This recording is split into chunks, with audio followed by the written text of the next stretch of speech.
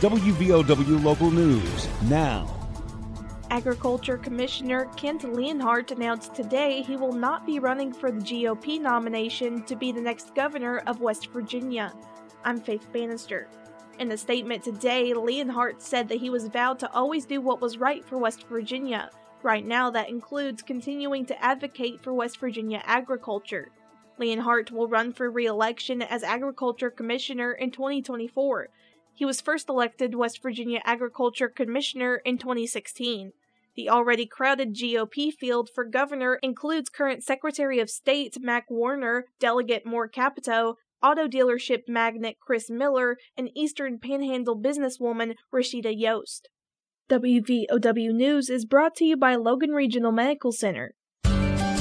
The Logan Regional Primary Care and Walk-In Clinic on Airport Road in Chapmanville is accepting new patients. Dr. Mahmoud Hamza is ready to be your primary care physician.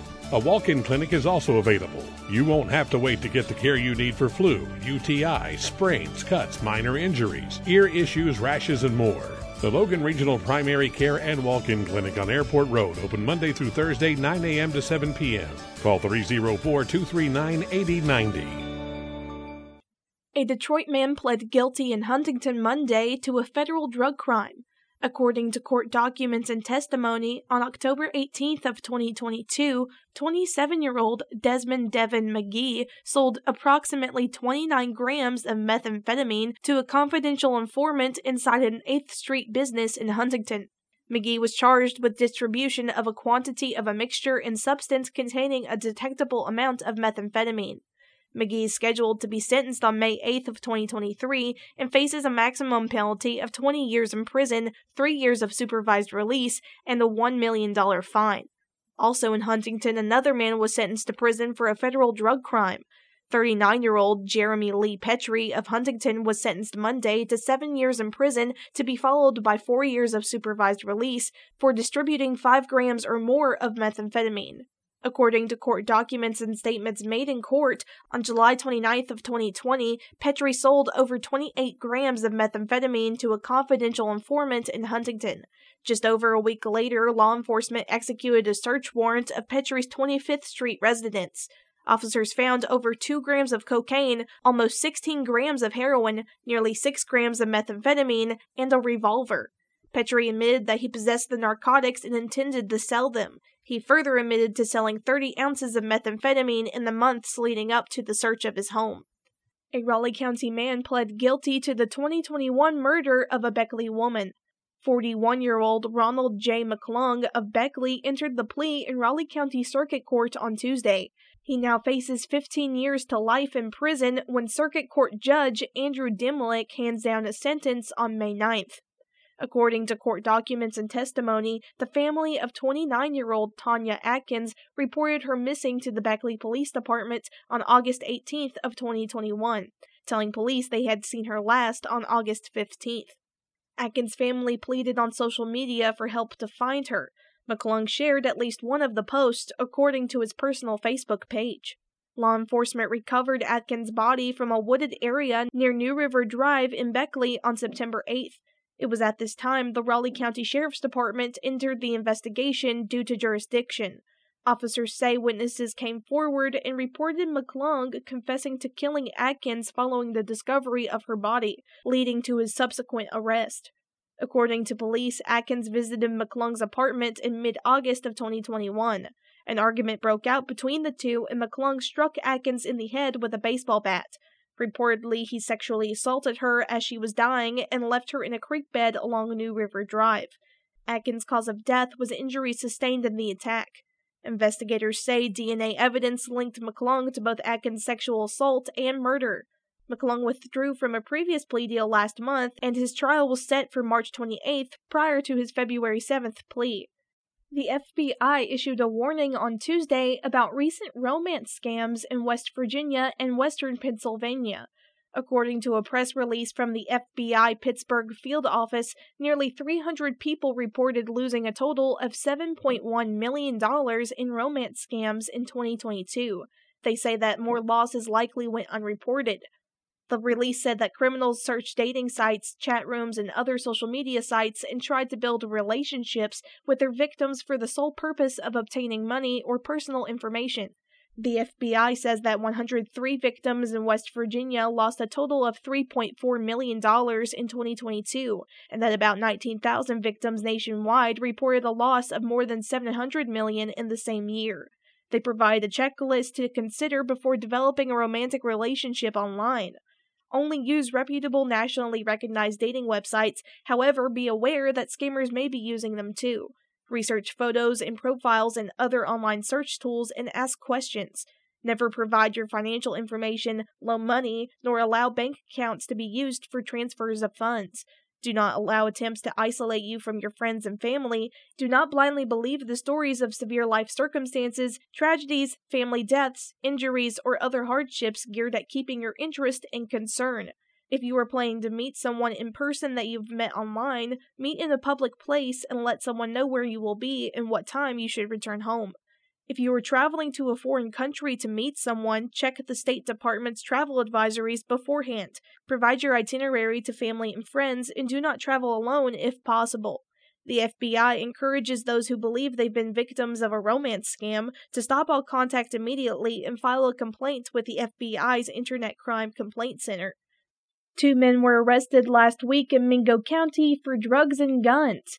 Mingo County Sheriff's Office says that Elijah Hall of Williamson and Kyrie Prather of Cincinnati, Ohio, were charged with possession with intent to deliver methamphetamine, fentanyl, Adderall, and Xanax at Goodman Hollow. Both men have been charged with 1 count of prohibited persons in possession with a firearm and conspiracy. They were transported to the Southwestern Regional Jail, and a $100,000 cash bond is set for each. A bill aimed at protecting first responders is moving through the legislature 2 years after the murder of a Charleston police officer. Senate Bill 490, or the Patrol Officer Cassie Marie Johnson Memorial Act, would stiffen the penalty for anyone who willfully causes the death of a first responder. Johnson was shot in the line of duty while responding to a parking complaint on December 1st of 2020. She died from her injuries December 3rd of 2020. This proposal comes days after someone pulled a gun on an EMS worker responding to a weekend call in Cabell County. The penalty for this offense would be 15 years to life with no parole for the first 15 years of the sentence. Cassie Johnson's mother, Cheryl, spoke during the Senate hearing in support of the bill. According to the bill, charges against the suspect would have to prove intent to kill without probable cause.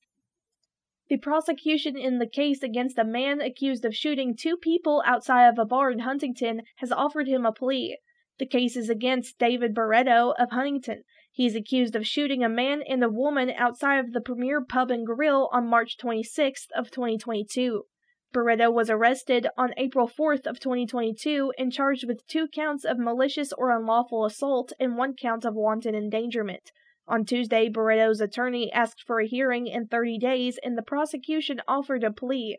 The defense asked for time in order to go over the details of the plea and to look into thumb drives that are considered evidence.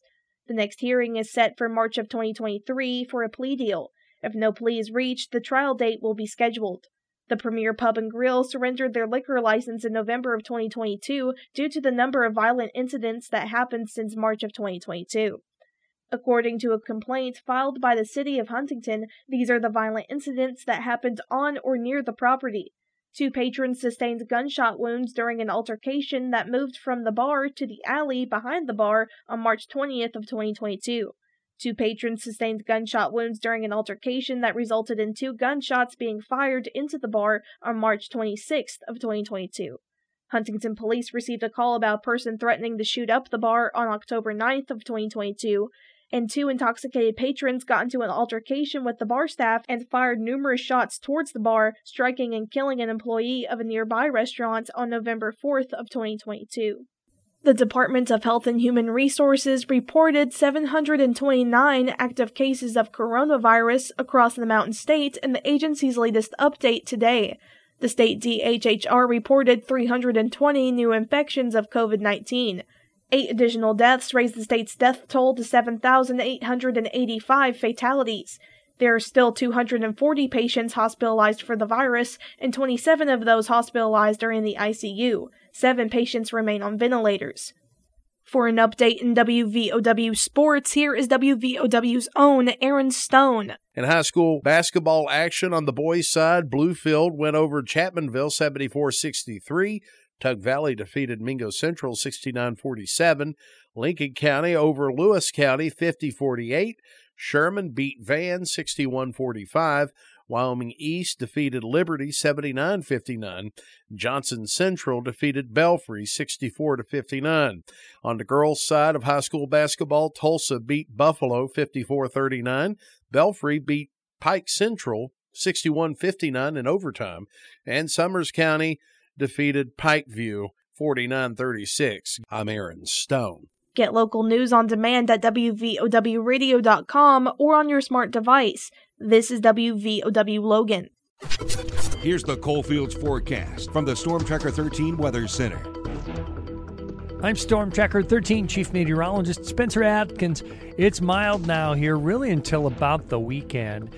Today, we're going to look for mostly cloudy skies, upper 50s, and we'll see a slight chance for a shower here during the nighttime that would move from south to north. Then on Thursday, there's a gap. We're up around 66, 67. It's windy, and here comes a couple of rounds of rain. That's right, we'll keep our umbrellas handy. Looking out for some showers Thursday, and it's windy. I'm 13 News Chief Meteorologist Spencer Atkins. Listen throughout the day or click on tristateupdate.com for more weather information from the Storm Tracker 13 Weather Center.